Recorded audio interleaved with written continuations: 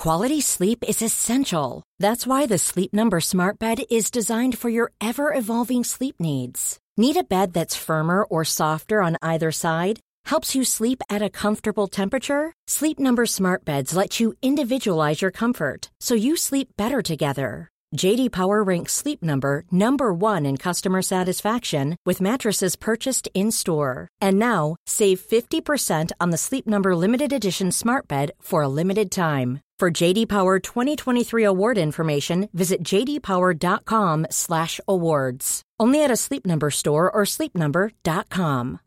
Here's a cool fact. A crocodile can't stick out its tongue. Another cool fact, you can get short-term health insurance for a month or just under a year in some states. United Healthcare short-term insurance plans are designed for people who are between jobs, coming off their parents' plan, or turning a side hustle into a full-time gig. Underwritten by Golden Rule Insurance Company, they offer flexible, budget-friendly coverage with access to a nationwide network of doctors and hospitals. Get more cool facts about United Healthcare short-term plans at uh1.com. Why do you think it's special? Right. We'll talk about what we're going to talk about on the podcast. Ready?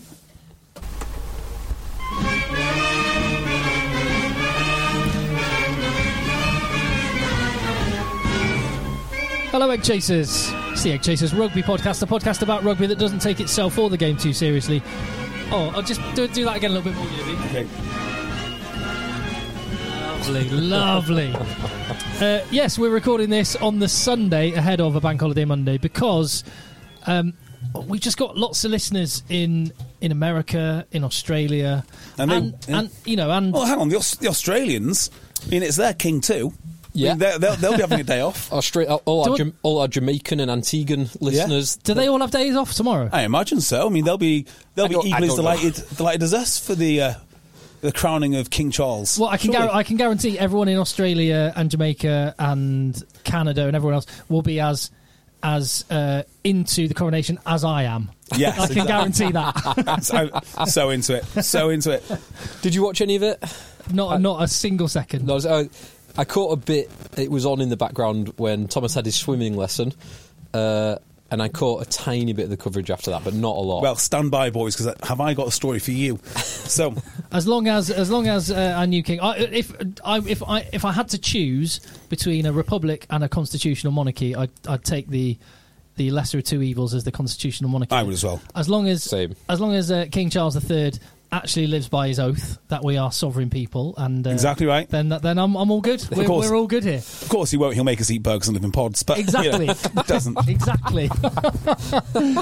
Right. Anyway, hang on. This is a rugby podcast. Just listen to my story first, right? Go on. Wild story. So my mum. What are we drinking while we Provençal rosé. Before we're banned from drinking that too. Okay, fine, nice. So it's French. Banned from playing rugby. We'll be banned from eating red meats, living in houses, and drinking Provençal rugby soon. Provençal wine. That's if Bill Sweeney's in charge. This is not going to be one of those podcasts. No, it's not going to be one of those. Okay, tell your story. So we're drinking this wine because we're quite into the top 14 just now. So anyway, quite, yeah. So my mum is a massive royalist. Massive royalist. Now she's not a royalist like because she's thought about it like you, Tim. She's a royalist because effectively she likes things like Cinderella, and she's got like a very Disney sort of view of what the monarchy is. Anyway, she went to see. I think did she go to the funeral of the Queen? I don't know, but she's been. Or see the body. No. She definitely went to the Jubilee. So on Friday night, she camped in this part of London that she wanted to watch the coronation from. She took a sleeping bag, a bin liner, and a dry robe, camped all night to make sure she got a good view of the king. Amazing. I am mental. Yeah. I mean, I would concur. I wouldn't do it, but I am impressed by people who have that level of commitment for anything. But why? Yeah, I agree. The commitment, but it does seem a bit wild. It seems wild. Yeah, it's unhinged. Put that energy. I'm very positive about people who have that much energy. But put it into something that learn woodwork or learn to be an electrician or something that's going to be useful. Dogging? Gardening. Oh, you said I'm not recommending my mum to do that. What would you sleep out overnight for? Well, JB, you're putting all of your effort at the moment into CrossFit, so yeah, something like that. I actually have slept overnight twice in my life for something. I've never done that ever. In 2001, I was 16, or maybe 2002.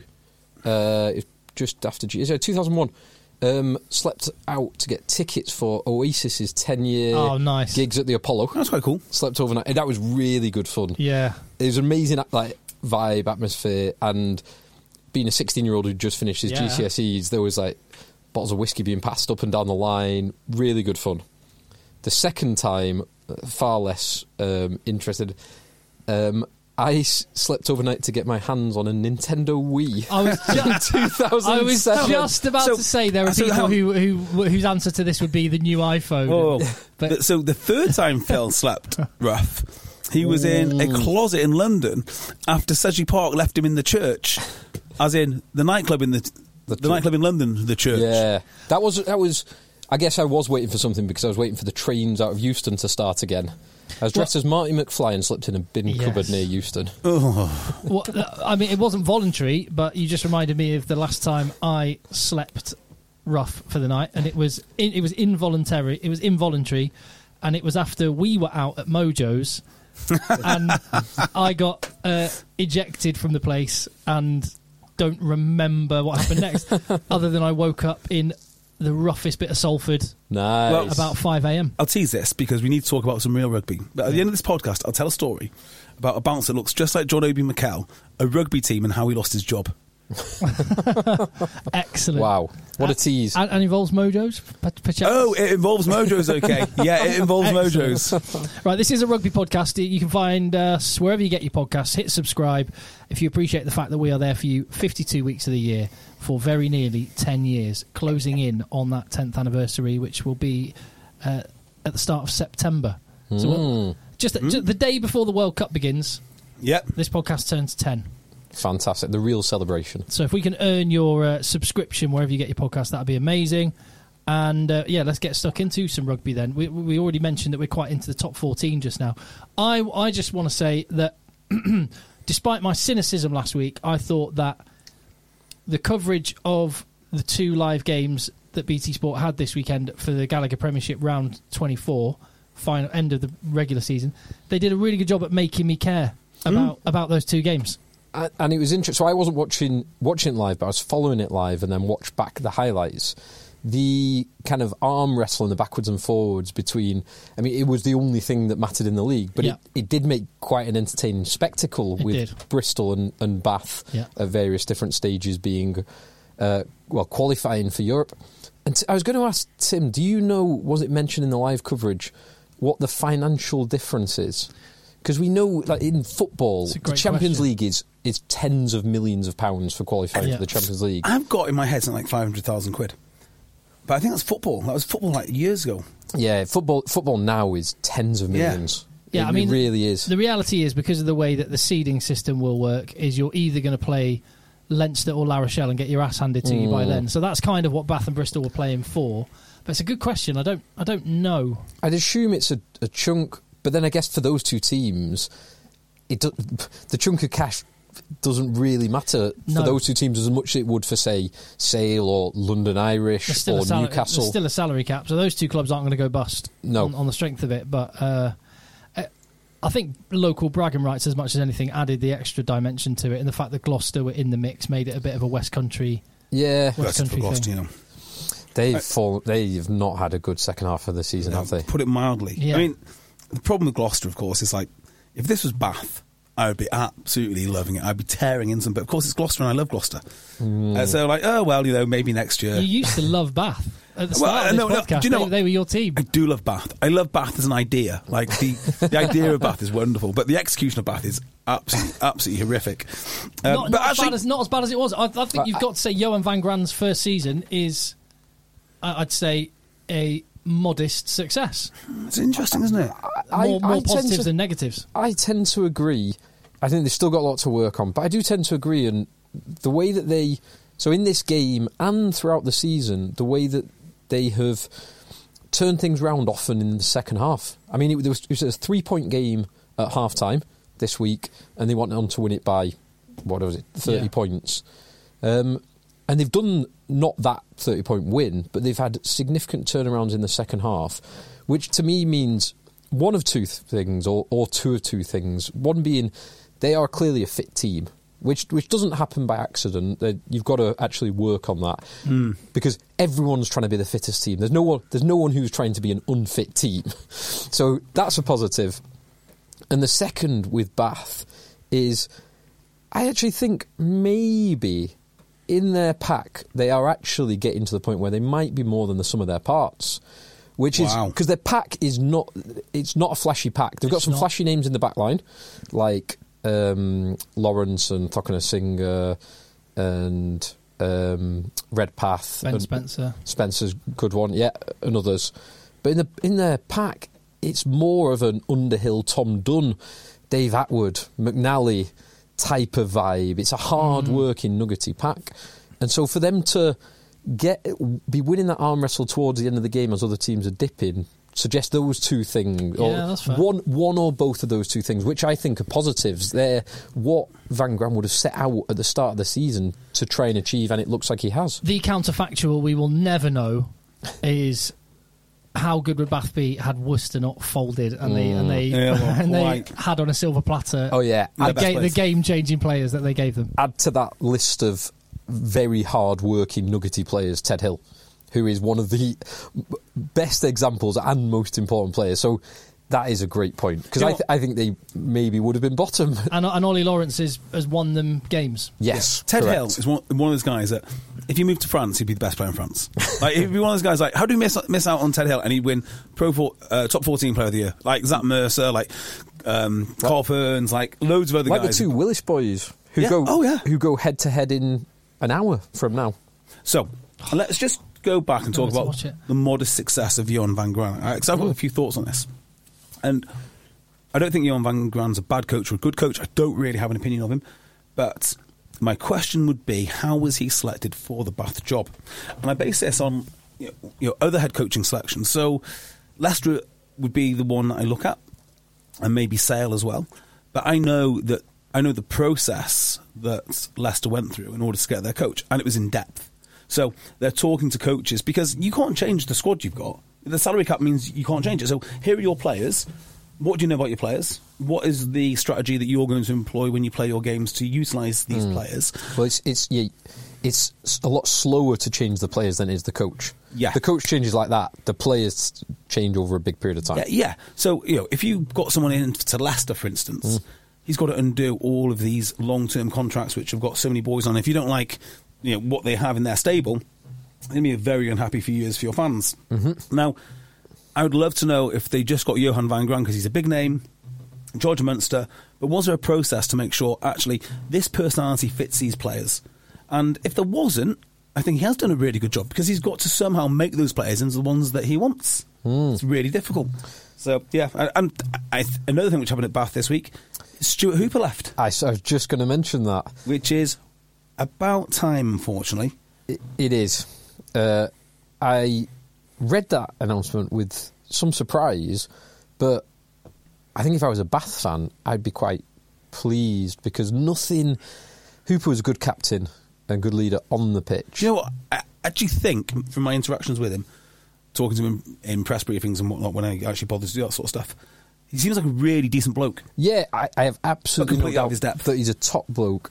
But yeah, being kind of parachuted into director of rugby with the dysfunction that Bath had around it, that we've spoken about many times before, that it's playing for anyone to see, that is an absolute nightmare position for him to go into. It wasn't right. And then he kind of been promoted upstairs despite all of his and the team's failings. Was a weird... He failed upwards. Yeah, he just needs to get out of there. I don't think... what's sad about this whole situation is I don't know if he leaves a better person coming out of it. I don't know if you were to look at his skills when he arrived and when he left, if he's benefited from it. I'm sure he'd benefit far more from, say, going to Leeds Carnegie, or I say Leeds because that's who he used to play for, but somewhere which isn't Bath, and sort of learn your trade, and don't just keep giving him new, more senior titles every time he fails. Let him fail, let him learn. Yeah. Hold on. There's something on the line. Oh, it's gone. Good. Yeah, okay. Phenomenal. Fine. Yeah, I think going into, rather than just kind of jumping in at the deep end, go into work as a number 2, as a specific coach, and doing rotations as a specific coach within a good organisation. Something like Borthwick did across many years, or Ron O'Gara's done across many years. Like, follow those. If you've got the right attributes, those are the kind of paths. You don't want to jump straight up to the top job and fail spectacularly. If you want to be a professional coach and you've got your foot in the door in a Premiership team, say someone transitioning into coaching now, like Byron McGuigan is going into coaching at Sale. Mm-hmm. Yes. Oh yeah, is he coaching? Because he's retiring. Is he coaching? Is it one of the youth teams, or is he actually going as? He coaches all. Well, he's done across Preston, he's done Rosendale, he's done Oxford University, Bowdoin. Where else has he been?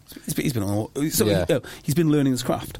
But I think if you're in that situation, you beg someone like Saracens to take you on, or you beg to work under Steve Borthwick, or precisely. You want if you're really into misery, La Rochelle, or go to like Ron O'Gara did stints in France. He did stints in New Zealand.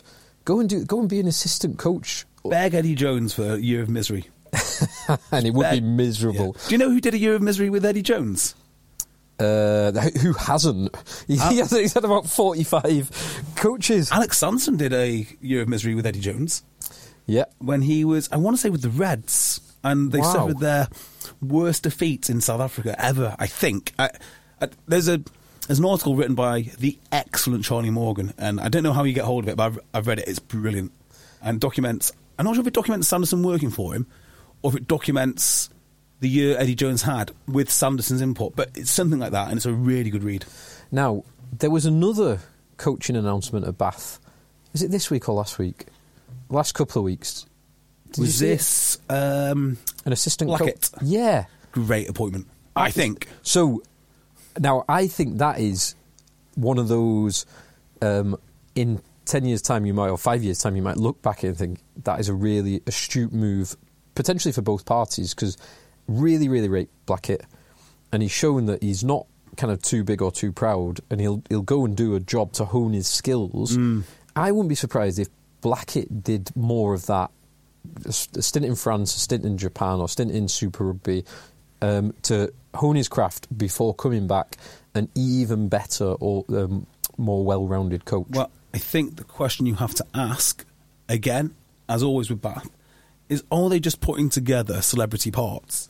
Because anyone who knows their rugby... It could just be that. Yes, it could be a disaster for both sides. Yeah. The fact that I like Lee Blackett so much as a coach and as an individual, I want to see the positives in it. But you could be 100%. Yeah. It could be right. Lee Blackett's on the market, get him. What does he think of Johan van Grand's rugby? He hates it. Brilliant, get him in. Get him in. Like, you can just see that conversation in Bath. Yeah. The problem with Bath is the people that run the club don't really know anything about rugby. It could be like pairing Leroy Houston, Toby Falatau and Sam Burgess in the back row. Exactly. You might think there's some big names there. It could be dynamite. It's not going to work. What about their friends up the road at Bristol? That's more interesting. And the first thing I want to say on Bristol is there's been quite a lot of moaning at Saracens and the team which they put out against Bath. Well, none of their business. Go and win some games. I totally agree. That's basically the point I was going to say. Saracens, whatever. Just be better. Grow up. And I said, as we said to London Irish fans who were moaning that Saracens put out a weaker team against Northampton one week and then their full bore team against London Irish the next. Just be better. Yeah. And the two extra bits I would add to it, because it does stop there, but there are two extra bits. One being, Saracens have got a load of international players who they have mandated rest for them, so they were probably ticking a few of those boxes as well. Semi-final next weekend. And semi-final against Northampton, who had a week off. Yeah. So they want to have their play. It's entirely up to them because they've earned the right to do it, so they're just replicating what Northampton have done. The London Irish example is even more egregious, really. Because London Irish were arguing that this is going to cost them a place in the top four. Well, what's the point in going in the top four if you can't beat Saracens? Don't bother. Stay fifth. Exactly. Yes. But they managed a good win, and thanks to Chuck Piatow and Semi Randrandra actually being on the field, actually playing how we know they can, handed me a second fantasy rugby draft title. Oh, congratulations, mate. Have you got yourself a ring? So humble. I'll be buying myself another ring. And I will Tom Brady of fantasy rugby draft. And I'll be the eternal champion. As it was pointed of out, course. Like the American Olympic Sevens team, which are still the Olympic. Oh no, they're not. They were for almost 100 years. Almost 90-something years. Yeah, so until Fantasy Rugby Draft returns, or an alternative game is good enough to take our interest. I can't see anyone building a game for Premiership Rugby. So with a 5-year shelf life, no way. So I play draft fantasy football. Now there is a fantasy.Premier League version, but it's rubbish. So we use Fantrax, which is an American sports provider. They do NFL, NBA, NHL, baseball, NASCAR. That's over to Tim. All of the rest of it. But currently they don't do rugby. So maybe there's a gap in the market for them because they are top 14 fantasy rugby. That'll get us. They are not. They are not bad. It's not a bad service. I mean, it has the occasional minor blip, but generally pretty good. Do you think Pat Lam is going to be gone in the summer? Well, a sensible... or shuffled upstairs. Dave Walder's coming in. Last thing you should do is shuffle him upstairs. Yeah, maybe bring in coaches around him. Like if Dave Walder gets appointed as a Stuart Lancaster, as he was a senior coach, wasn't he? Mm-hmm. Something like that. Maybe not the worst thing in the world. It depends on the personality, isn't it? And from what I've seen of Pat Lam, he needs to go. Like my interactions with him, the way he speaks, I don't think he's a genuine. I like him. I don't think he's genuine. I mean, that's what I think. I just don't think he's a genuine person in the way he behaves or acts. And that sounds very harsh, but the whole Ian Tempest thing really laid him bare. I think it exposed him. And I've heard a fair few whispers about the way he acts, and that sort of confirmed it for me. So I don't think he's the sort of guy who would just move upstairs and let someone take over. I would just defend him by saying if we were all judged by our weakest or poorest moment, then none of us would look too great. Right, true. But he still needs to go. And my only experience of Pat Lam is great, and I like how he talks. I just don't believe it. I love how his teams play. I don't believe a word he says, though. Yeah, well, I love how his teams play. I mean, maybe your opinion is coloured from when he's spending loads more money than everyone else. Because the way his team plays now is only occasionally okay.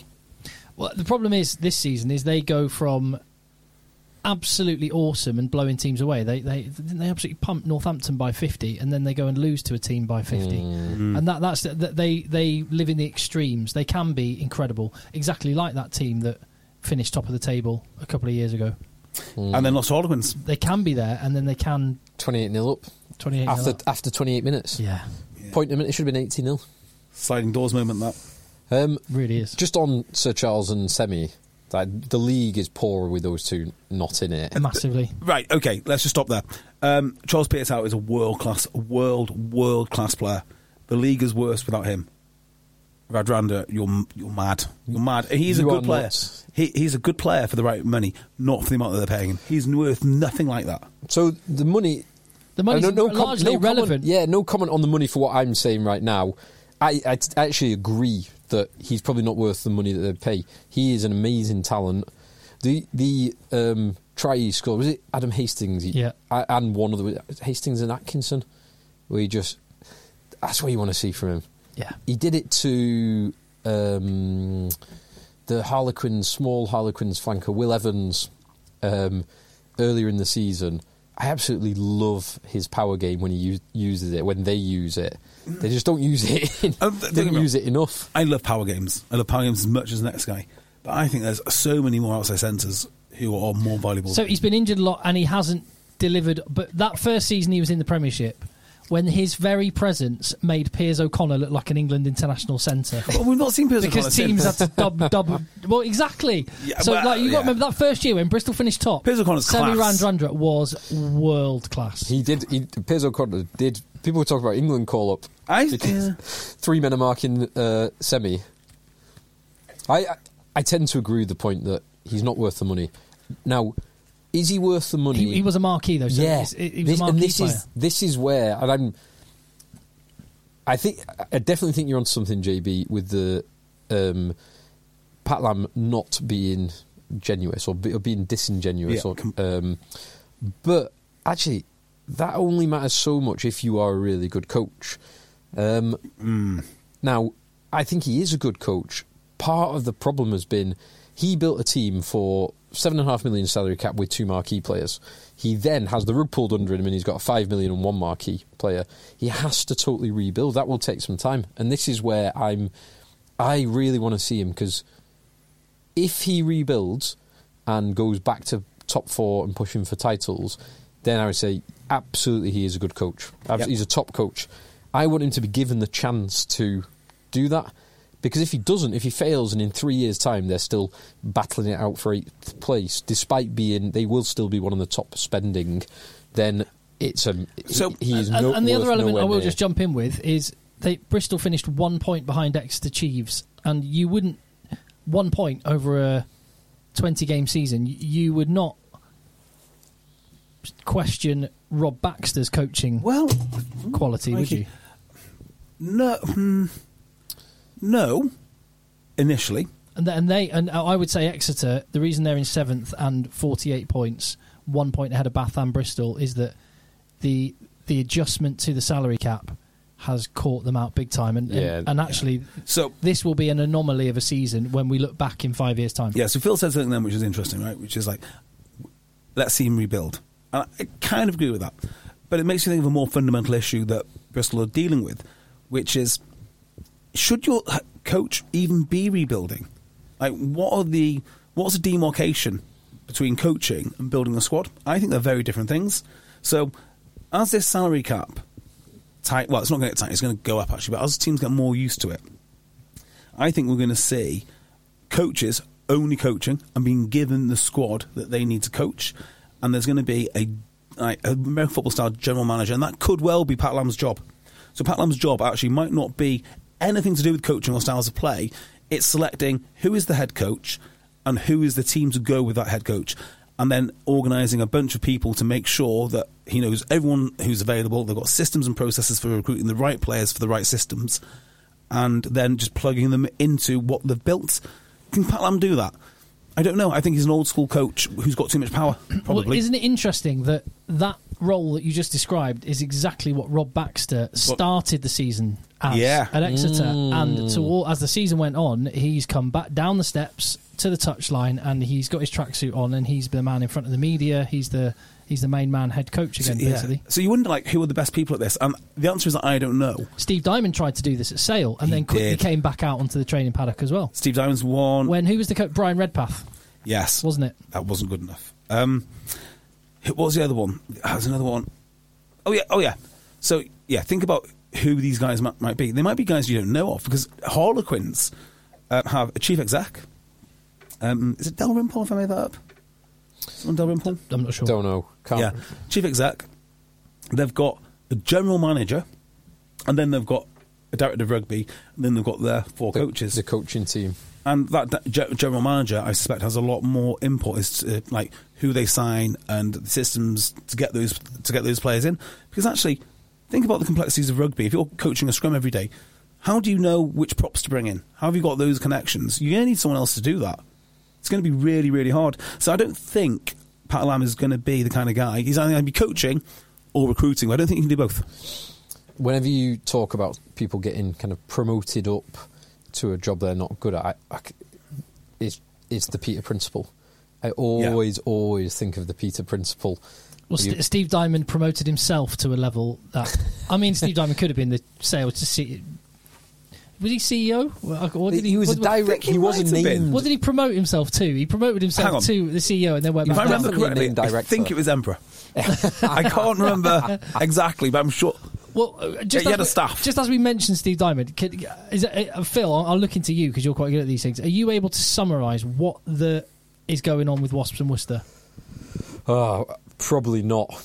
I saw there was a loan this week from the Wasps' new owner to Worcester to help them secure Sixways. I've seen that Atlas Group they've confirmed as taking over Worcester. Wasps. Atlas Group has taken over Worcester. But they're still trying to do the merger with Stourbridge, I think. Yeah. Atlas has finally taken over, or whatever it is. Yeah, it was. Yeah. They were trying to merge with Stourbridge, drop down the leagues, retain Sixways, have Wasps playing out of Sixways, potentially. Wasps, meanwhile, there's a place being held for them as we spoke about last week. Which is both disrespectful and ludicrous. Yeah. In the Championship, despite the fact they've not got a team... Make them play the kids' rules. Made them work the way the whole way up. Make them play the kids... Yeah, got to play the whole way up. So, no, I can't do it succinctly, but it's...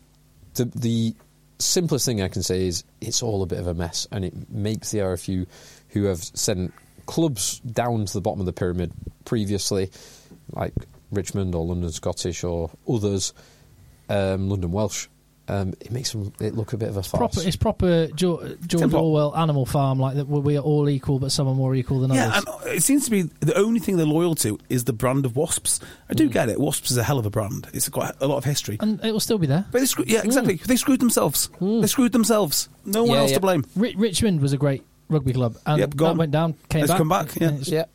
London Scottish, the same. Yeah, and they've gone down. Have London Scottish has gone down again? No. They avoided relegation. Richmond. Did they? Got the relegation spot, yeah. Fair play, Scottish. Well done, Scottish, yeah. So Richmond playing kids' rules. Kids' rules for Richmond. Oh, my God. Did you see the tweet from the RFU this week? Of asking for tackle champions. Can you imagine the people that are signing up? Well, hi, I'm Dawn. I've been in the women's section of old Antonians for 2 years now, and I'm here to teach you all how to tackle. No. All I want to say is those people who have advocated for this law change, and a lot of people, get bloody A.D. McGeady to coach it. Some people disagree with us, JB. Yeah, Paul Williams can come coach me. I would say this is again, and I would differentiate between child rules. I coach an under-15 team. And the children's rules that we'll be playing. Yeah. I coach an under-15 team, and actually I can understand because these are under-18, they don't have informed consent. So with all the concussion awareness, it's hard. So I actually don't mind. I don't like it, but I don't mind. But adults, I have a massive issue with this, particularly as I think the data, as we've gone over before, data doesn't justify it. The blanket approach rather than trial is unnecessary and potentially dangerous. And the actual wording of the laws is so... It's not going to bother me. So weak. It's not going to bother me because I won't be playing it. Yes, I know. And many other people won't be playing it. Yeah. But the people that are advocating for it, in spite of those issues, which I would raise, if they don't put their money where their mouth is and sign up to be a tackle champion... Imagine! Come on, Paul Williams. Come on, Lee. And Josh, come on. I don't think Lee advocated champions. for it. I don't think Lee advocated No, he didn't. Maybe Josh did. Yes. Maybe Josh did. Lee wouldn't do that. And Mike. Yeah. Oh, Mike Bubbins. Your pal. Come on, tackle champion right there. I want you. And I say this. I say this genuinely. I want to stand at Broughton Park on a Thursday night when, in fact, even better, at Richmond in National 1. Yeah. I want to see Mike Bubbins trot out as a tackle champion and say, Mark Bright, you've been playing for 25 years. Let me teach you how to tackle. Is Mark Bright going to do another year? I don't know. One more year. One more year, Mark Bright. Yeah, I mean, if Tom Brady went to 45, Mark Bright can do that. So genuinely, I've been sort of joking around. Genuinely, if you advocated for this, be a tackle champion. Oh my God! Can you imagine? Put your money where your mouth is. Come on. But we would be coached by some of the worst people in rugby. Like the exact people you don't want to spend your time with would be there telling you how to tackle. It's like it's the end of days for me. That is absolute end of days. I'm willing for people to have a different opinion to me, but to be perfectly good, honourable people. Just to say, hello, I'm Tom. I play third team at Burnage. I'm all for the changes, and I'm here to tell you how to tackle. Fuck off, Tom. I mean, it's that simple, isn't it? You'll be playing in Wales anyway. I'm more. People are entitled to have a different opinion. They're entitled to have an opinion, but can you imagine? When are the law changes being announced in Wales and Scotland? Well, never, because they've got to pass through their respective committees and councils. And Wales is a bit of a mess at the moment. Yeah, they've got other things to worry about. They've got massive things to worry about. Whether they want to upset the community game even more is, I don't know. Let's find out. I'm waiting with bated breath. Mm. Yeah. The attitude that I've seen expressed a bit is, if it doesn't go well, we can just change it back. It shows the low IQ and low quality of the rugby commentariat. That's all it is. I mean, they've obviously not engaged in it. I don't want to talk about it anymore. I don't want to talk about it anymore. I can't. Let's move on. I'm sorry I even took us down that. Yeah, channel. So Wasps and Worcester, a bit of a mess. Yes, that's what yeah. London Irish, these rumours do not go away. Now, I want to bring your attention to two other things. So, the rumours around London Irish are not going away, which is a hell of a shame because I've really grown to like London Irish over the last couple of months.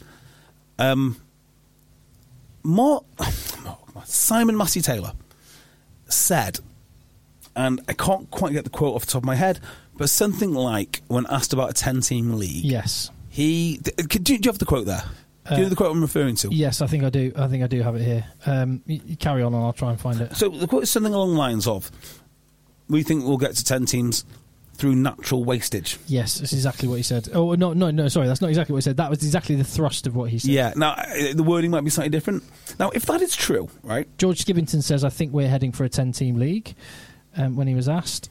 Simon Massey-Taylor said, quote, a lot has been talked around a 10-team league, and you can see the logic within that because a number of our games are clashing with the international windows. That has had an impact on viewership and attendances. Yeah, that's why. That's the only reason. But the actual smoking gun for me was the bit where he said, like, I'm sure it is involving natural wastage. And I think that's a few months ago. Now, if that's the case, if the RFU...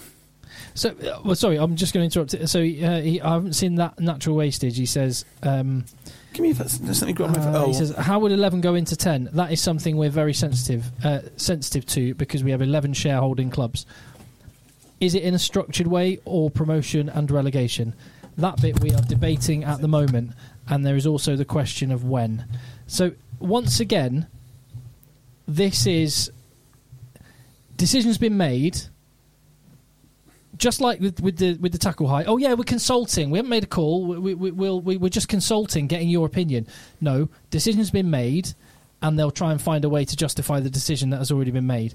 And they're hoping that the decision will be made for them because London Irish or Newcastle will go bust. The disingenuous truth behind the public statements at the RFU and in rugby in general are the bits that I really detest just now.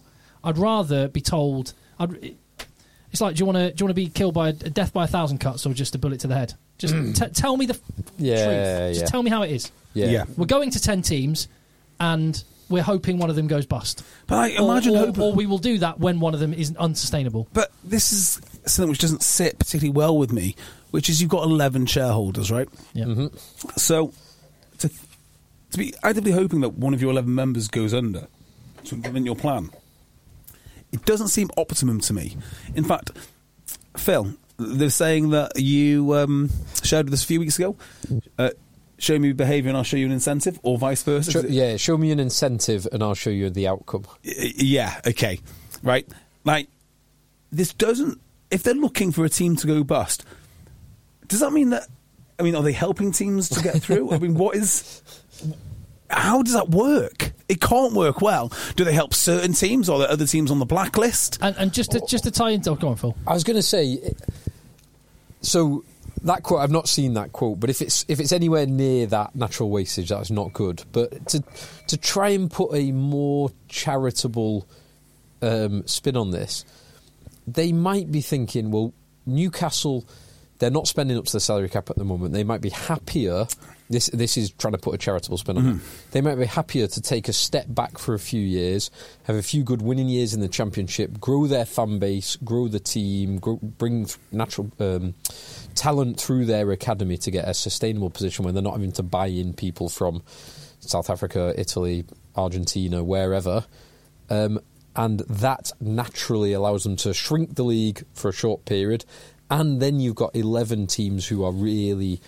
or maybe even 12 or 13 teams who are really competing for those 10 spaces. The less charitable angle to that is they don't want 11 shareholders. They want 10 because then the money they have will be spread further. And this, something you mentioned on last weekend's podcast, which I would highly recommend listening to the NFL episode of the Acquired podcast, which I listened to, and it's brilliant. Yeah. And with rugby as my interest, there was so many... Did you find yourself wanting to self-harm as you listen to it? So much spoke to me on that. And just talking about this now, this is the antithesis of the approach for the NFL over the years. And the reason the NFL is a success is because league first has always been the mentality, to the point where some teams took a hit financially to grow the pie bigger for everyone. And you look at the value of NFL franchises now,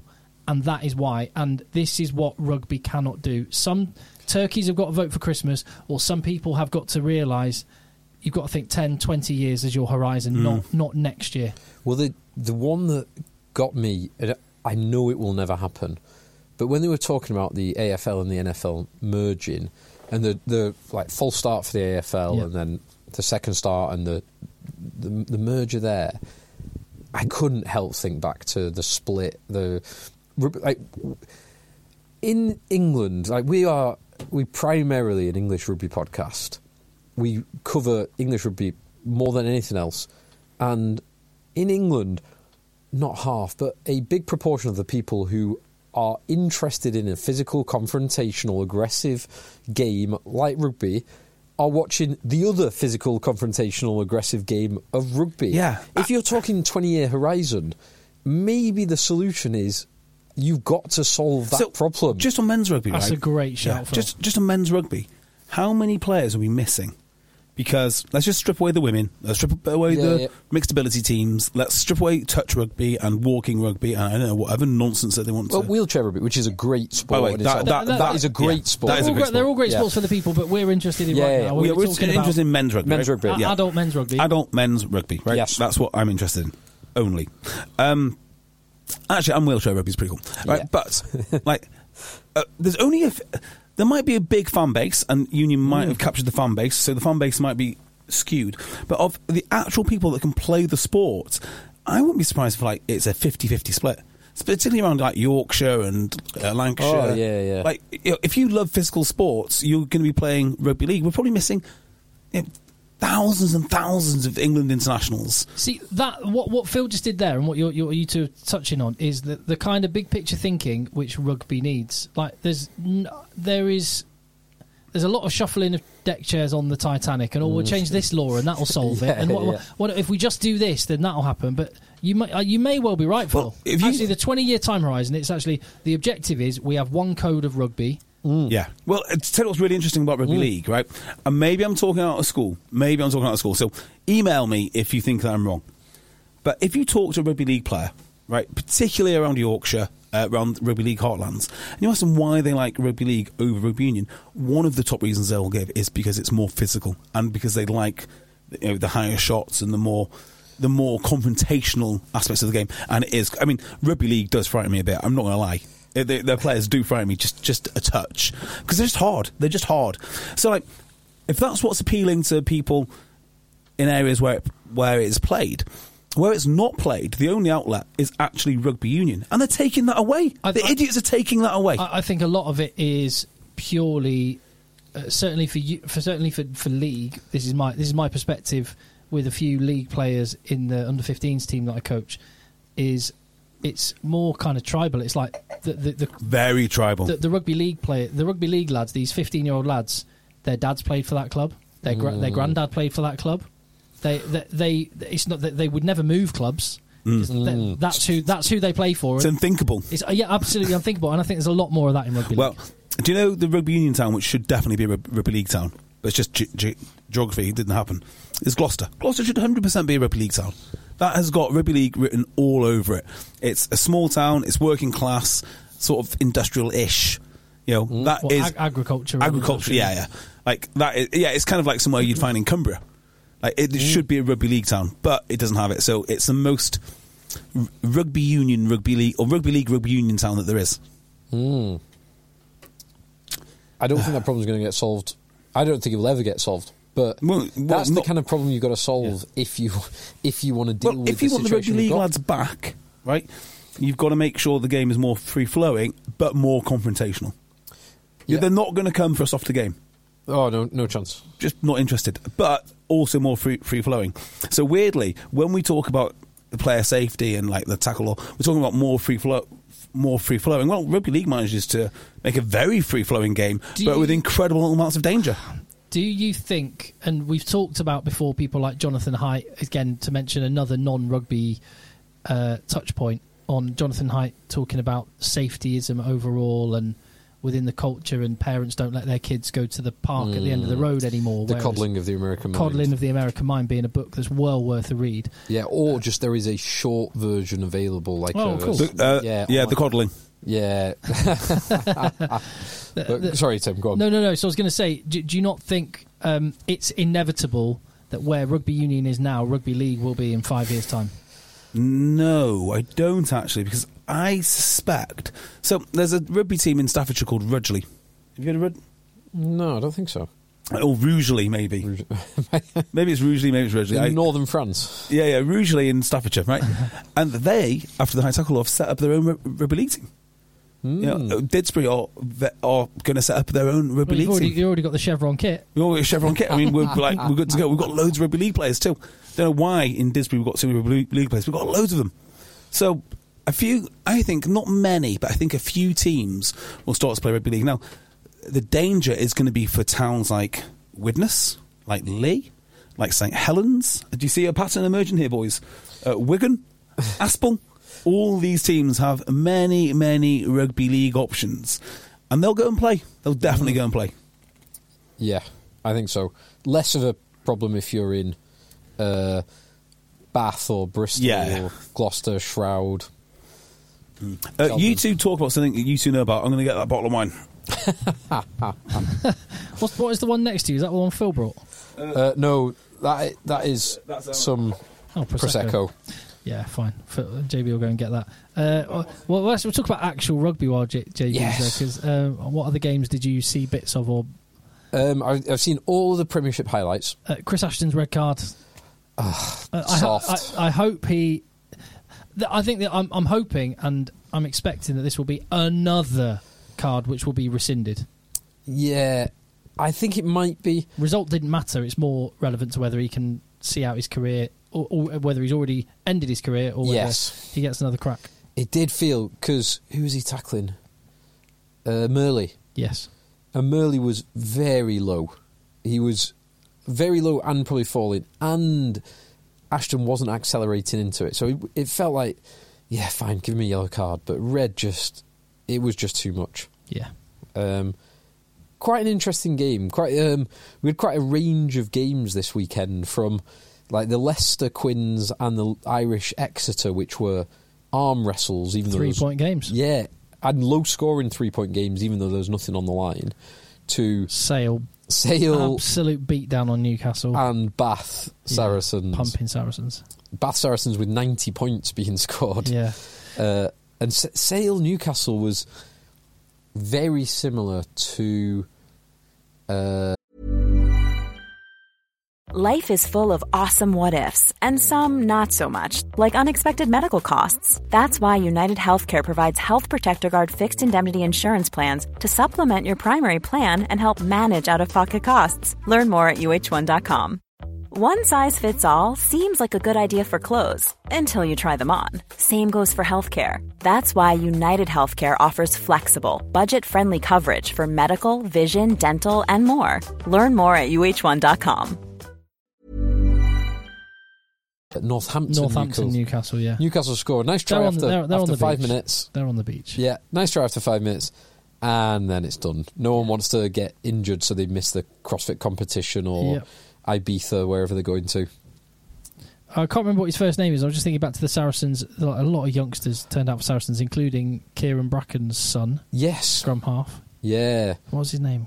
Kieran Bracken's eldest, that is. So he's got other... C, his initials are C, so I assume that's like probably Colin. Colin Bracken. Maybe.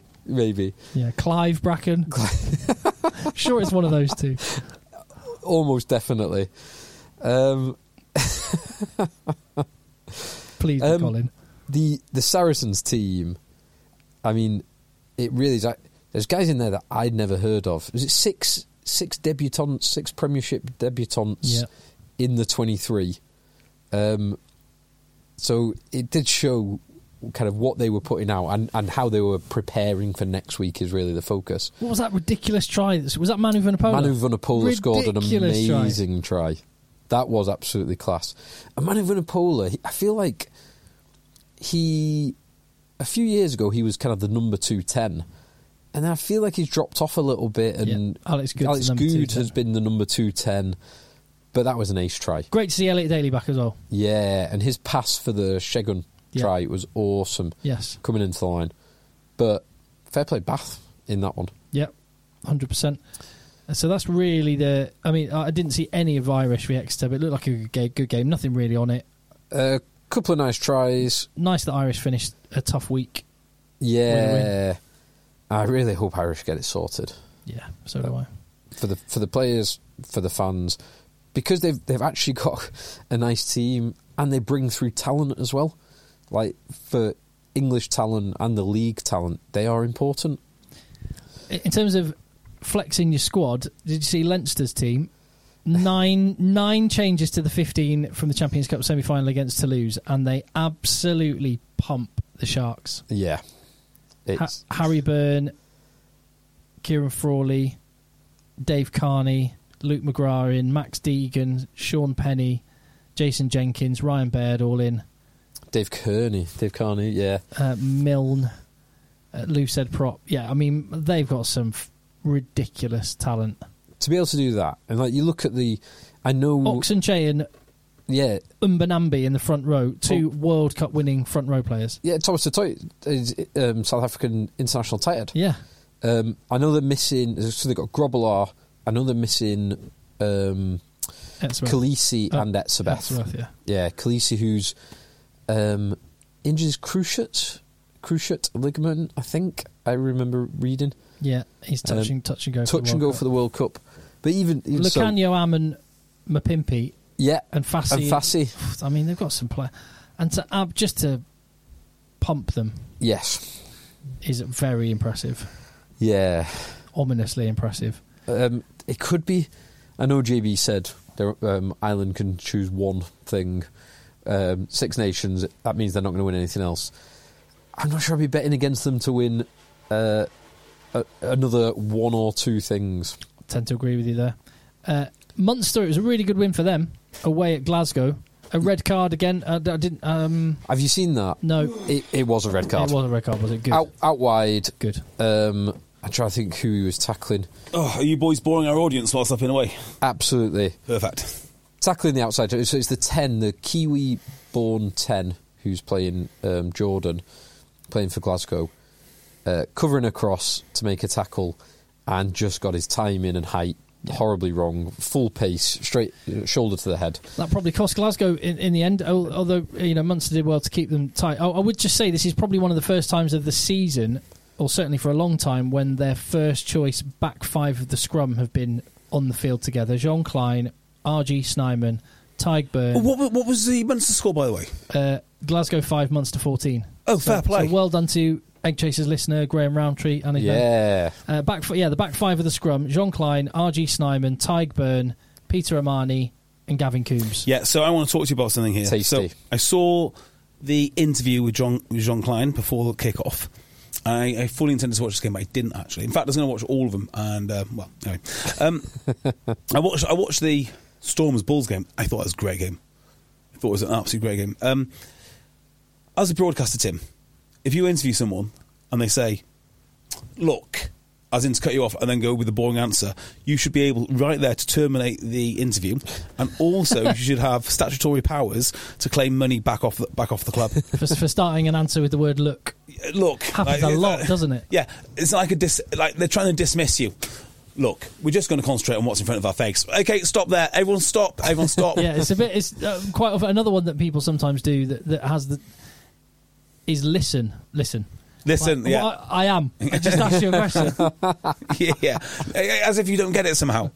No, I completely get it. These are, mind you, some of the interviewers are not of your standard, Tim. So, maybe they're all right. No, I think they're all right. That's not what you say off air.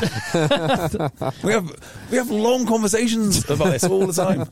Ulster are out. Oh, no. I was hoping you weren't going to mention this, Tim. Of course I was going to mention this. What happened, Phil? God. What happened? Beaten by the better team. You were on the day. Yeah, definitely on the day. I don't really know with us. So Ulster are losing quite a few boys at the end of this season. kind of hoping for it to be a last hurrah, but it's ended up being a bit of a whimper, a bit like a slightly more successful version in the league of Exeter Chiefs this year. So there's going to be a bit of a rebuild. The bit that's frustrating, and it's probably one that I've spoken about before, it didn't massively affect this game, but Ulster's perseverance for the preference to kick for the corner rather than kick sticks, which you can do when you're playing Zebra or Dragons.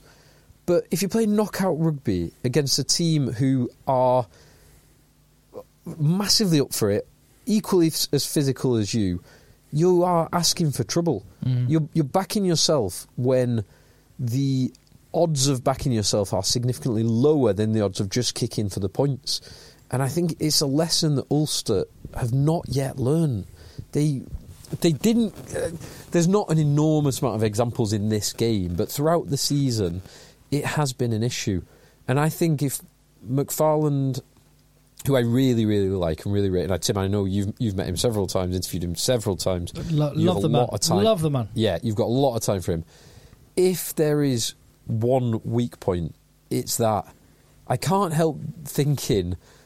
just do some simple statistical analysis of what is, from the various different points on the pitch, what is your success rate for 3 points, and you can get an aggregate return for doing that, and kicking the corners against the opposition that you're talking about. If it's Dragons, you might be likely to score a 5-point or 7-point try. If you're playing against Connacht or playing one against South African teams or playing against Leinster, you simply can't afford to do it. You have to take the points when they're on offer to you. 100%. And that is not only for Ulster, that is for Exeter as well at the moment, because their driving maul is nowhere near what it was, say, 3 years ago when they were all conquering. Well, did anyone see Stormers Bulls? I didn't. No, I watched this. I saw a couple of clips. I saw our boy Evan Roos scored a lovely try. He got absolutely battered by somebody. Kyle Brink. That's right, yeah. He got absolutely... that was a hell of a carry. Yes, it was. I tell you what, I'm a bit in love with these South African teams. Like, I'm with you, Tim, all the way when you said it was just, the whole thing's a stupid idea. But seeing some of the teams that they're putting together now, I mean, they went from the whipping boys of the Super Rugby competition to just these powerhouses now. It's pretty cool that we're going to see Stormers in Galway in a semi-final. I thought it was in Cape Town. Is it not? No, I think Connacht are at home, aren't they? Or have I got that wrong? I think they would have travelled to Ulster.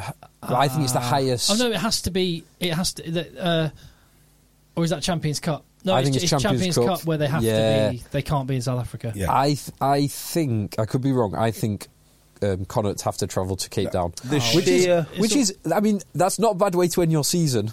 Yeah, exactly. Connacht party on Long Street. Exactly.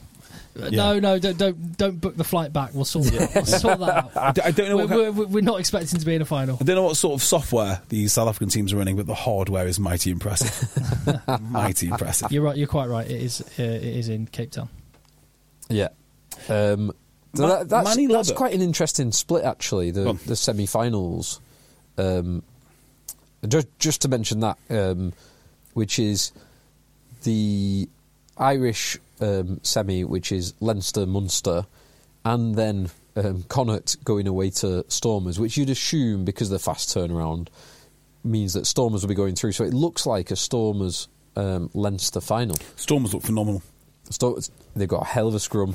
They've got some outrageous talent. Final at the Aviva Stadium, though. They move so quick. And yeah, another final at the Aviva Stadium. Because there are two finals. They at are Aviva. desperate to give Leinster some silverware this year. Whether it'll work or not, I don't know. But we'll see. Well, that's in the URC. It's because they finished top of the league. So so as long as they go through, they get home advantage all the way, I think. Correct. Whereas in Champions Cup... Can I ask for some help, please? Contact headchasers@gmail.com or just get in touch with us however you can, please.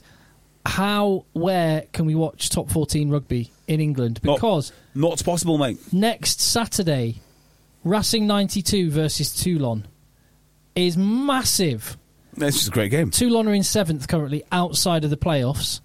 And Racing are 4 points ahead of them in 4th position.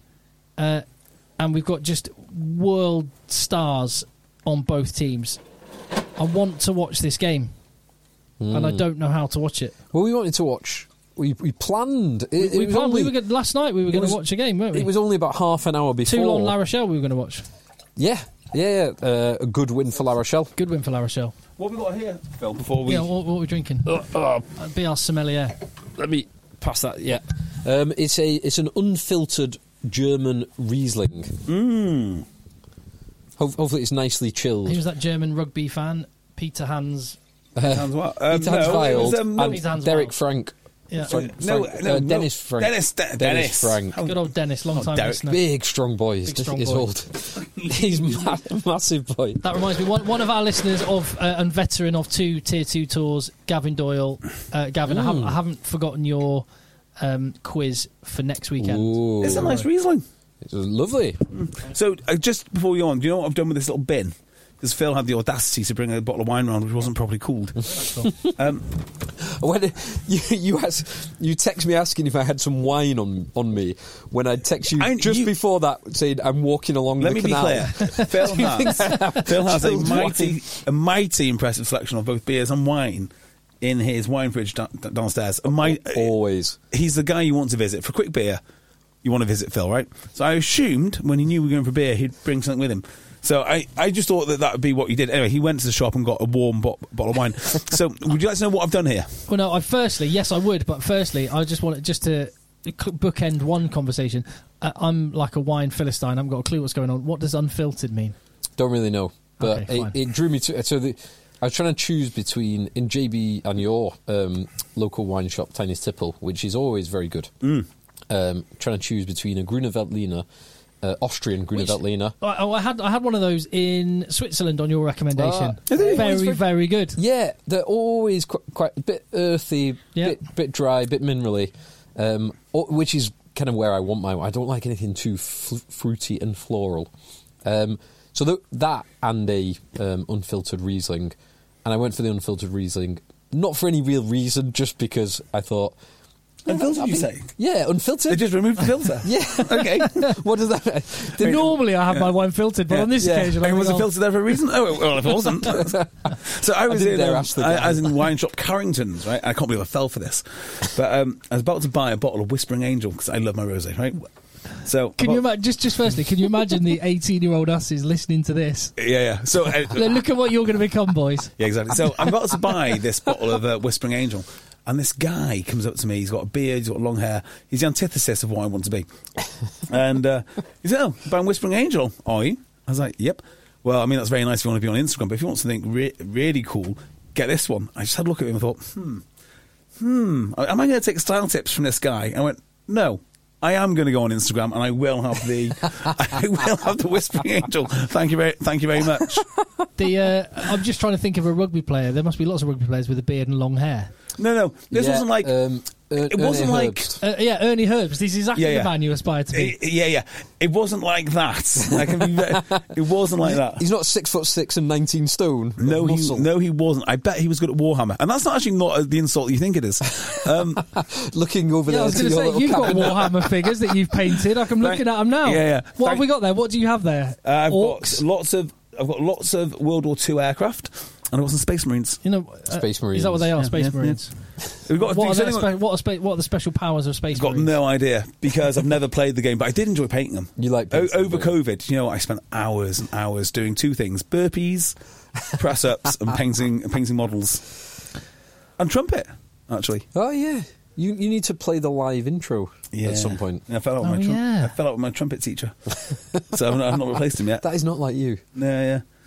God, another member of the domestic staff I need to replace. So, we've done all the Premiership yet, shall we? Yeah, we've done all the Premiership. Sale beat someone, didn't they? Sale hammered Newcastle. We've done all that. We touched on it. URC we've covered. And brilliant. Top 14. Help us watch it. Where the hell do we watch it? So when Premiership semis are next week, yeah? Or is it a week off? Or? Correct. Next week, yes. Next week, then there's a week off for the Champions Cup final, and then the Premiership final. Oh, we should actually mention... Hang on. When does URC do its semis during the Premiership final? Next week. Of course it do, yeah. Okay, so... We should mention, just before we finish the rugby, obviously my beloved Ulster crashed out which was heartbreaking. My other beloved team, the Hurricanes, travelled to Fiji to play Fiji and Drura and lost. Well, do you know why? Yeah, because Fiji and Drura are a seriously they're good a team. seriously good team, and there was a wonderful. Because they're under the management of Mark Evans. That's why. Yes, agreed. Well, there's one great picture. In fact, one of the only things I saw of the coronation. There's a couple of things I saw of the coronation. One was some horses that were doing weird little sideways walks and stuff. Couldn't be Do you know who kept loves under control. weird horses that do sideways walks? Or did until he died? Pablo Escobar, obsessed by them.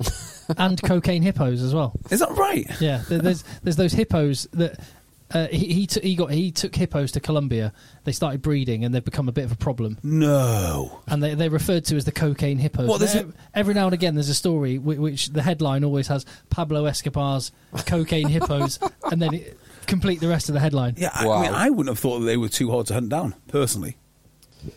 I think if I was charged with finding all the hippos, I think I could do that. Of all the animals. How many are there? I don't know. I mean, if there's a couple of hundred, I'd find them. If there's a few, yeah. I mean, they live in water. There's only so many bodies of... How many hippos from Pablo Escobar are there in Colombia?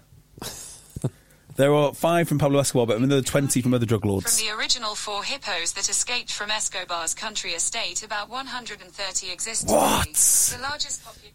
Well, 130. That's substantial. You could hunt that, though. I could hunt that. Man, Colombia's a big old country, isn't it? They're only going to be in bodies of water, and presumably together. They live together, mostly.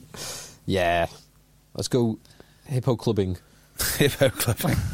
Hippo clubbing is it does sound like an actual club. Colombia is a country I would love to go to. In fact, there's one guy on Maybe amazing. There's one guy on YouTube who is I can't remember his name. I think he's a Scandinavian fella, but he basically travels around South America and just takes videos of him the whole time, and it's wild. He goes, "Oh yeah, I'm going into a place where all the locals have told me not to go," and he just goes with his camera out and just goes into these real rough parts and just. Who is that? I'll find out his name, but I just accidentally stumbled. I thought it was maybe you serving me the YouTube algorithm. I thought it was maybe someone you'd watched, because he just popped up on YouTube, and I went down a rabbit hole watching about 100 videos, and he just meets lots of incredible South American women on his travels, and it's great. Wow. When I think I told this story in the pod about 12 months ago, when me and JB went to Lisbon to watch Portugal versus Russia. Hang on a minute. Go on. That sadly the invasion cancelled because it was the week before. Yeah, the only good part of the invasion was this. we were watching. We were watching the early kickoff, 12:30 kickoff. We'd been for our run, watching the early kickoff in a pub, and some bloke started chatting to me at the bar when I was getting our friends a beer. Were they Scandinavian? Yes, I think they were. I was getting the 4 of us some beers, and he's like, "What are you doing over here? Business or pleasure?" I was like, "Oh, just over to watch the rugby." And he's like, I asked him, "Are you here for business or just for a good time?" He's like, "I'm here on business, Colombian business." And I was like, "Right, okay, this conversation is over. Yeah, I'm gonna back away." Yeah, he's called Kurt Kaz, and here's a little video of a Colombian woman. Maybe he worked for the embassy. A Venezuelan woman taking him into her home and meeting all of her family. Oh, she's gorgeous. Oh, God. I'm sure that's incidental to the story. I don't care about the rest of the story. But anyway, but yeah, you see loads for that guy, Kurt Kaz, his name is, and he's well worth. He has a wild time. 1.74 million. So he's obviously not. Wow, fair play. But he just goes around. Let's have a look at no. Let's just let's finish the rugby and then we can. Let's review the games. And we'll talk about his videos and people on him over a beer later. No, I think we've got. You'd like him. He's the kind of guy you aspire to be. Yeah.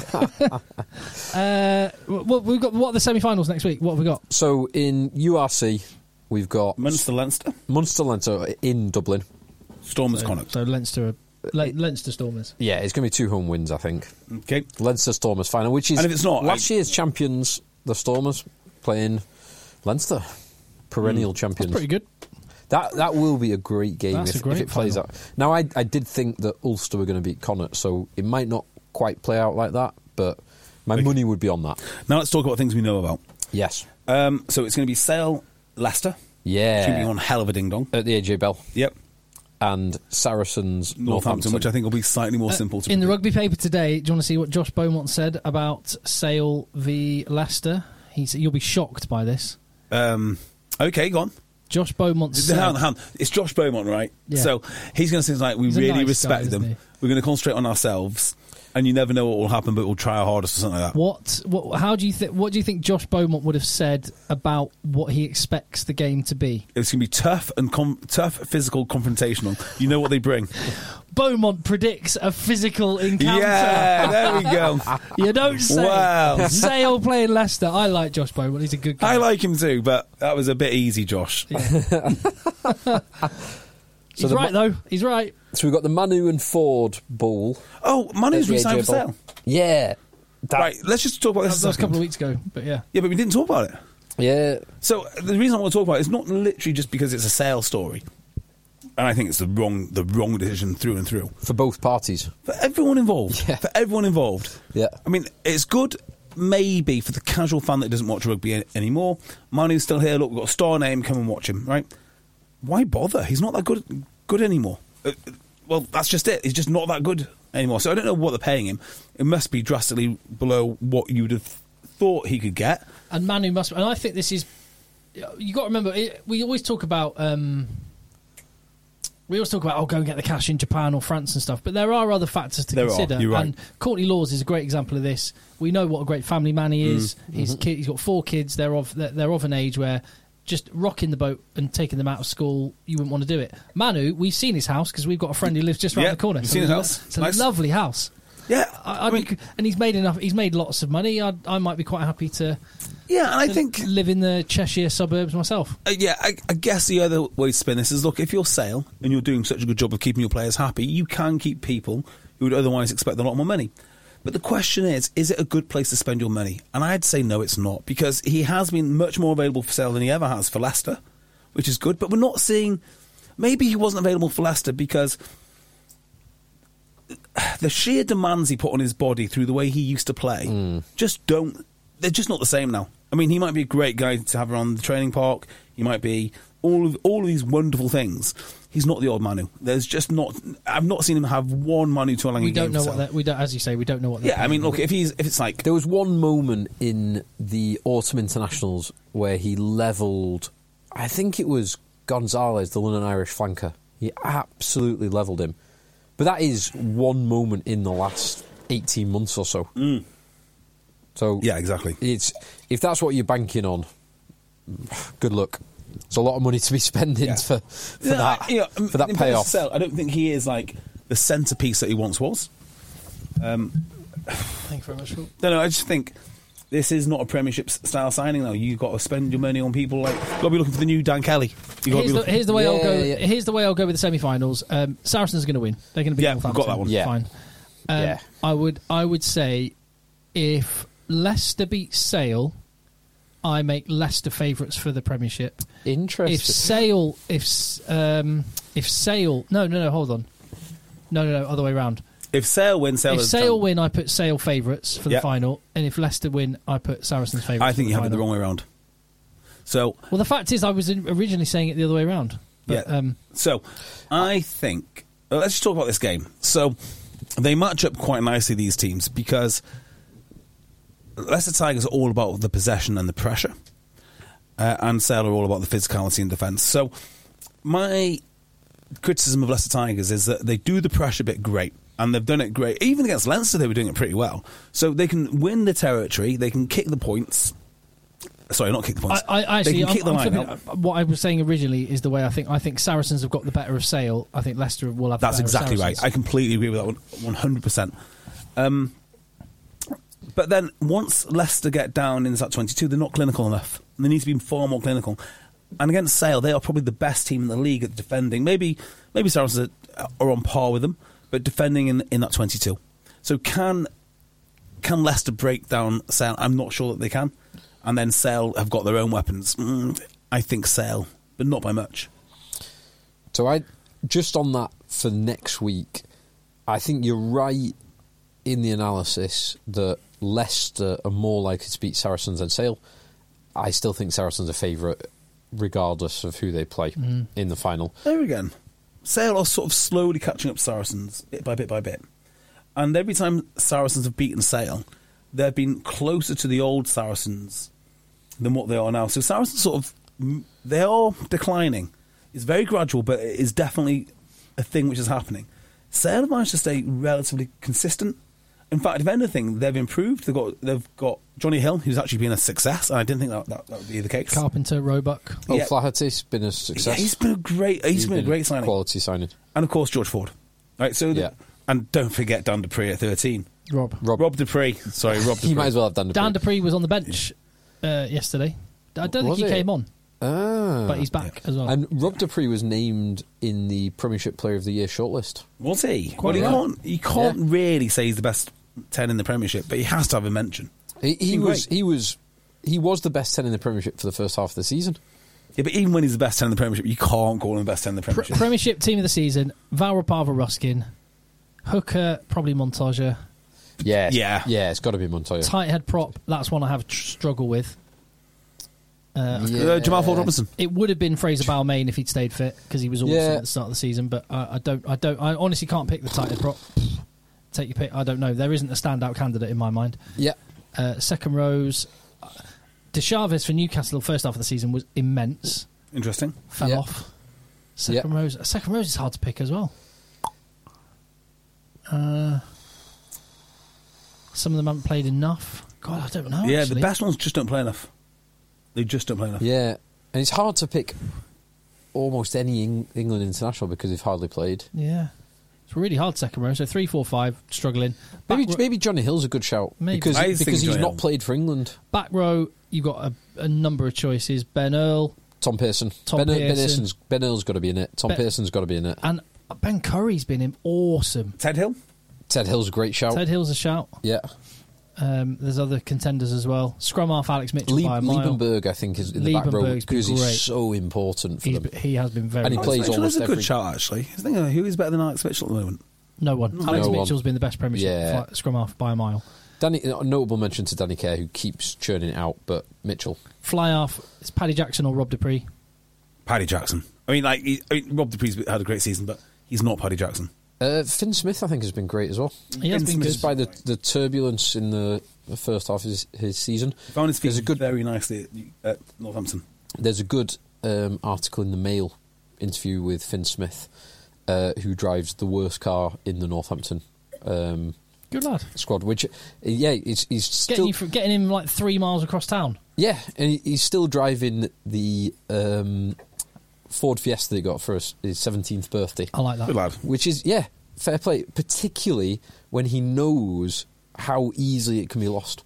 So I think it's... That's a really astute point. Yeah, I thought it was you'd see other people would be straight into the Range Rover. Oh, contract at Northampton. Particularly when you've got to go and park it next to the other players' cars. Yeah, 100%. I knew that takes quite a lot of confidence and self-awareness to... Really liked it, yeah. I'm not going to name any names, because if I gave... No, I'm not going to name, even positions, right? Because you'll probably get the guy immediately with a little bit of thinking. But I knew a rugby player once. I still know him now, actually.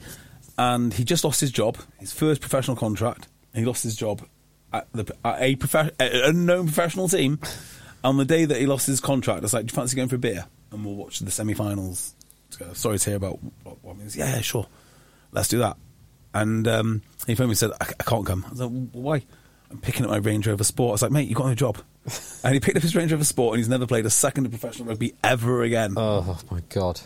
Again.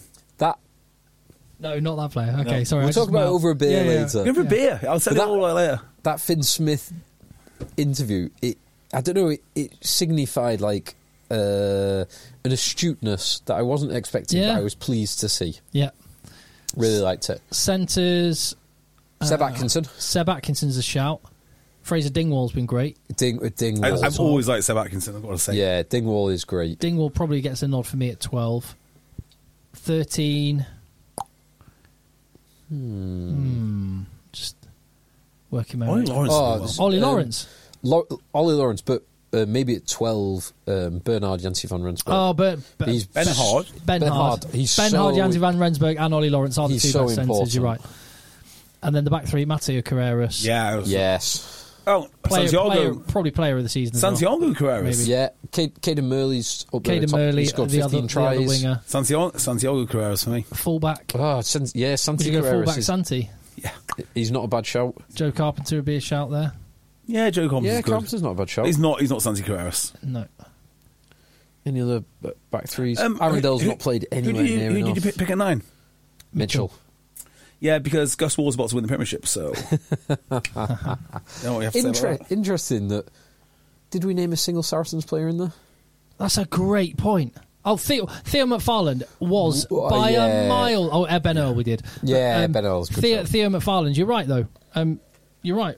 Elliot Daly, probably. Actually, do you know what? I would give the 15 spot to Elliot Daly. You can't. He was that good in the first... He was the best player in the league. That access between Farrell and Daly when they were firing looked awesome. Amazing. Yeah. It did look awesome. I mean, that could be the thing which cost England dear. It could have cost Eddie Jones' job, to be fair. Yes. Theo McFarland is out for the semi-final and final. Do we know if Billy's going to be back? No. Don't think so. We don't know, or we don't think he will be back. We don't know, and I don't think so. Yeah, I don't think he will, from what I can recall, but I could be wrong. So that is 2 big losses. Massive. Because they are both enormous individuals, and they're very, very... And Sale or Leicester are going to go at them in the back row. Yeah, and they do lose some size, because you'll probably be Earl, Christie, and... Well, Christie's out as well. Is Christie out as well? Yeah. Did he break something? They've got Christie, McFarland and Vinopola, an international back row. Yeah. Christie. So they've got Earl, Jackson Ray, and... I would move Marrow. And probably Ezekiel. Well, they have been playing Ezekiel there. But yeah, Marrow Ezekiel. Yeah.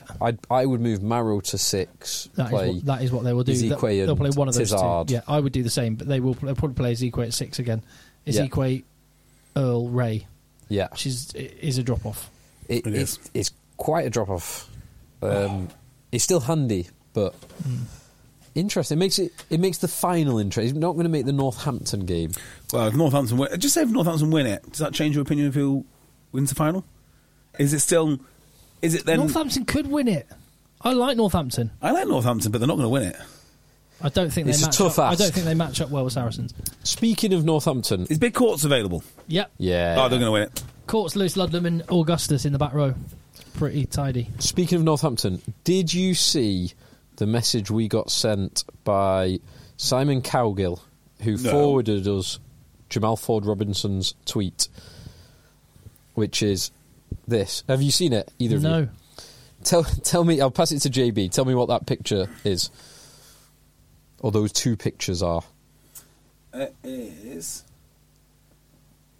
Lewis. No, it's not. Is it Lewis Ludlam? It is Lewis Ludlam. Ludlow. It's Lewis Ludlow. And what's he dressed as? Lewis Ludlam. Yes. Yes. So it's Gloucester's end of season party. And or Lewis something. Ludlam's response to that was to say, looking good, sleeves are a bit loose. Good luck. Banter. They are a bit loose, I will say that. Well, only one of those 2 players is an England captain.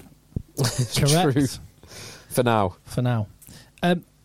Let's finish with a game which Sean has sent in. Let's be quick. Just a quick game. Let's be quick, because I want to be on the beers in 5 minutes. All right, Sean, thank you very much. Sean Caskey, contact headchasers@gmail.com. He says, boys, pod, blah, as ever. I'm not as full of rugby knowledge as you 3. We know. I'm an Ireland fan, dreading the Rugby World Cup and not going past the quarterfinals again. That will be sickening.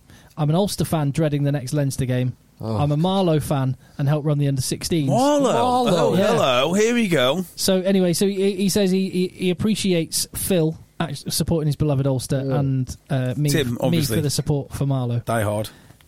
He's gone over. Look about this for time and effort from Sean. He has gone over the first 9 seasons. He went through season 9's first 10 episodes to see how many minutes and seconds into each podcast it was before someone says one particular word. What do you think that word is? Marlow. Interesting. I'm finishing this wine. Sorry, boys. Enjoy it. Just going to play. I'll give you the options. You 2 between you. If you get it wrong, you have to have a sip. You have to have a sip of your wine. Okay. And it's higher or lower fashion. I should have got the audio. Interesting. That would have been better.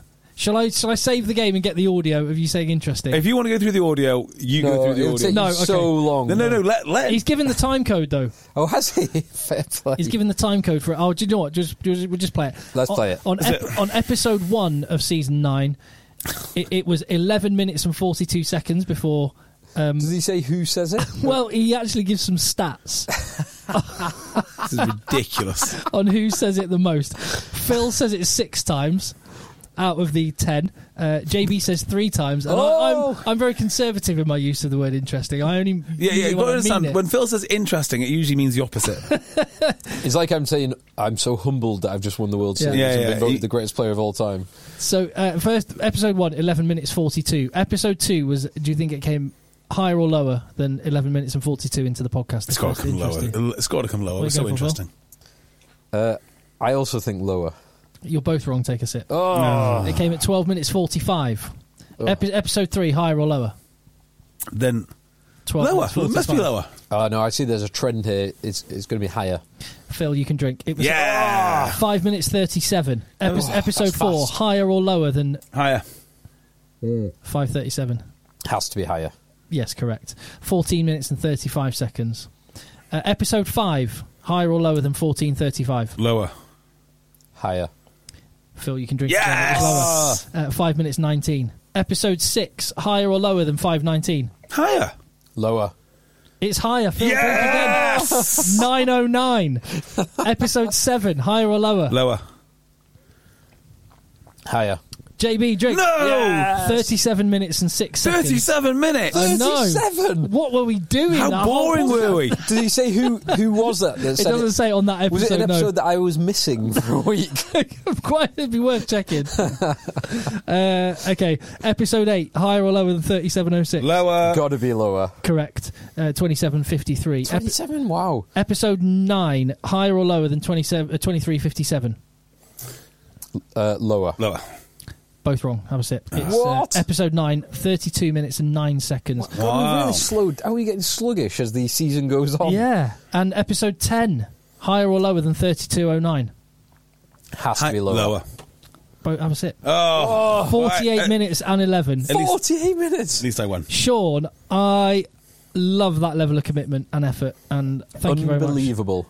Good luck to Marlowe's Fascinating. under 16s, I presume under 17s next season. Junior Colts, proper rugby. Hey, I've got a question for you later on over a beer about Aylesbury Rugby Club, my rugby club of choice. But Great club. I'll tell you about...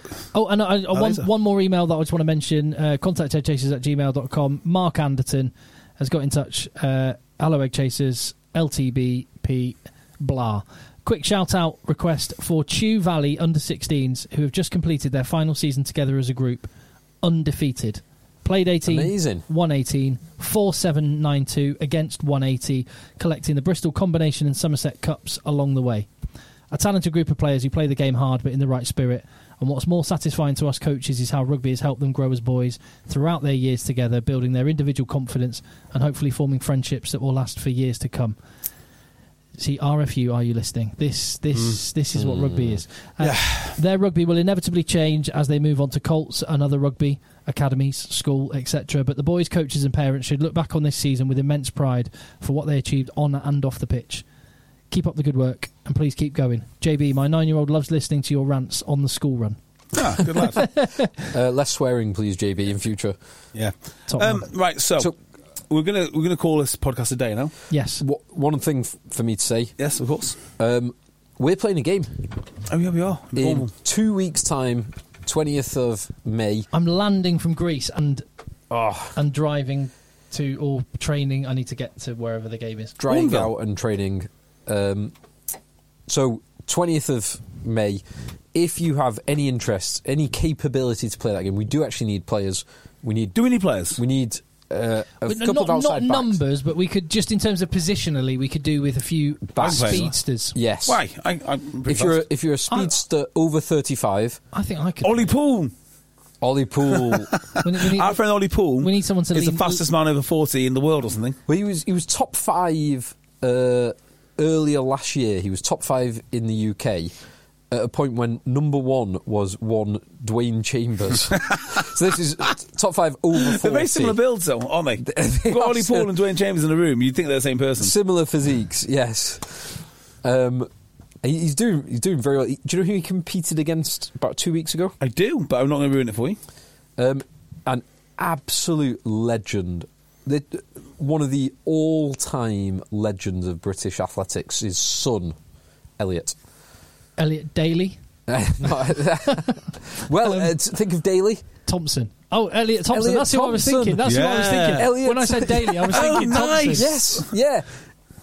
Daly Thompson's son, and he had a chat and got a couple of pictures with Daly Thompson, one of the all-time... What a legend that man is. I love the short shorts Daly Thompson used to wear are immense. The moustache. And that GB kit that Daly Thompson used to wear back in the day is awesome. Isn't it amazing? Great stash. Athletics is one of those sports it's not died a death. I mean, people are interested in it during the Olympics, but people used to actually know these people as like household names. Like Daly Thompson was Cram, Steve Ovett. Yeah, people actually knew these people. Well, it's the same with rugby. People used to know rugby players. Because Brian Moore, Will Carling, Jerry Guscott, all these players used because it was on TV, I guess. Because it was on TV and there was only 4 channels. Yeah, they used to show Diamond League. Like, you could turn on a Tuesday and watch some sprinting or whatnot. Well, they still do athletics like on terrestrial telly, but it's just there's so many other choices. No one bothers watching. Yeah, I do find it interesting. Same with darts and snooker. Like that did you watch any of the snooker the other weekend? No, but snooker is. I used to watch that all the time. I used to love. I find watching snooker incredibly therapeutic. I don't know what it is, like the silence. Darts has had a real rebirth. Yeah. Darts has, because they know their audience. They know that. RFU, listen, know your audience, you morons, you absolute morons. So, get in touch, contact eggchasers@gmail.com. If you're anywhere in the Midlands area or fancy coming on a night out in the... Yeah, so if you're over... So Bourneville's where the game is, but we're going to be in Birmingham. We're going to Birmingham. So if you're over 35 and fancy playing rugby, give us a shout. Contact eggchasers@gmail.com. Yeah. If you're under 35 or any age... You want to pretend you're over 35. And fancy a beer... Let us know. Contact eggchasers@gmail.com. One last thing. Start the show, I said I'd tell a story. Yes. I'm happy to save that for another time. Should I say it for another time? Your call. Tim? I think you have actually told the story on a podcast before. Have I?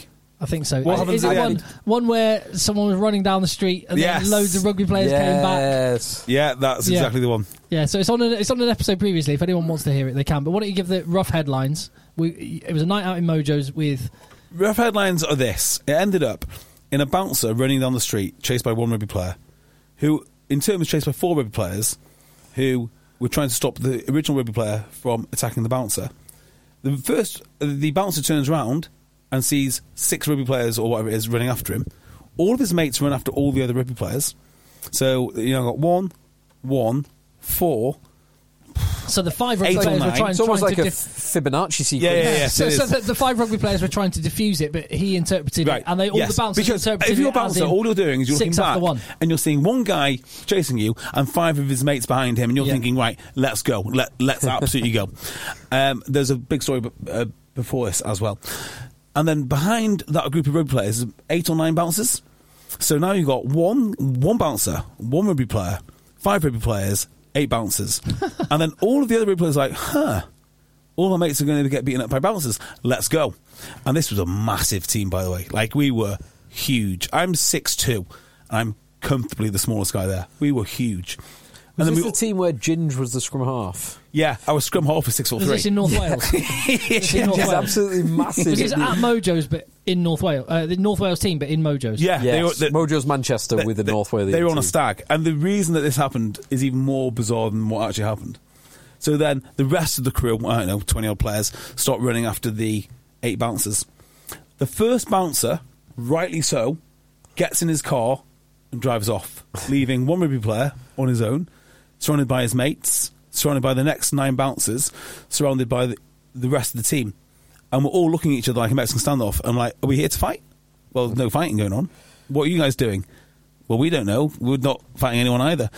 So after a tense negotiation, we all agreed among ourselves we were all going to go back into Mojo's and no one was going to say a word about the scenario. So we all walked up in like a big group of 35 and then we went and it was a great night. And the guy who escaped in his car got fired for leaving his mates alone. Wow. Which is absolutely right, by the way. I mean, if he looked like John Obi Mikel. The spitting image. The spitting image. He might have been better at football than John Obi Mikel, to be fair. So. Yeah, John Obi Mikel was one of those football manager players, like awesome on Football Manager, like Eddie Adu. Freddie Adu. Right, I think we're done. If we're talking about Freddie Adu, we are done. We are done. Right, yeah, that's it. Let the boys play. The boys play. Hi, I'm Daniel, founder of Pretty Litter. Did you know cats tend to hide symptoms of sickness and pain? I learned this the hard way after losing my cat, Gingy. So I created Pretty Litter, a health monitoring litter that helps detect early signs of illness by changing colors, saving you money and potentially your cat's life. Pretty Litter is veterinarian developed, and it's the easiest way to keep tabs on your fur baby's health right at home. Go to prettylitter.com and use code ACAST for 20% off your first order and a free cat toy. Terms and conditions apply. See site for details. Hey, it's Paige DeSorbo from Giggly Squad. High quality fashion without the price tag. Say hello to Quince. I'm snagging high-end essentials like cozy cashmere sweaters, sleek leather jackets, fine jewelry, and so much more. With Quince being 50 to 80% less than similar brands. And they partner with factories that prioritize safe, ethical, and responsible manufacturing. I love that. Luxury quality within reach. Go to quince.com/style to get free shipping and 365-day returns on your next order. Quince.com/style.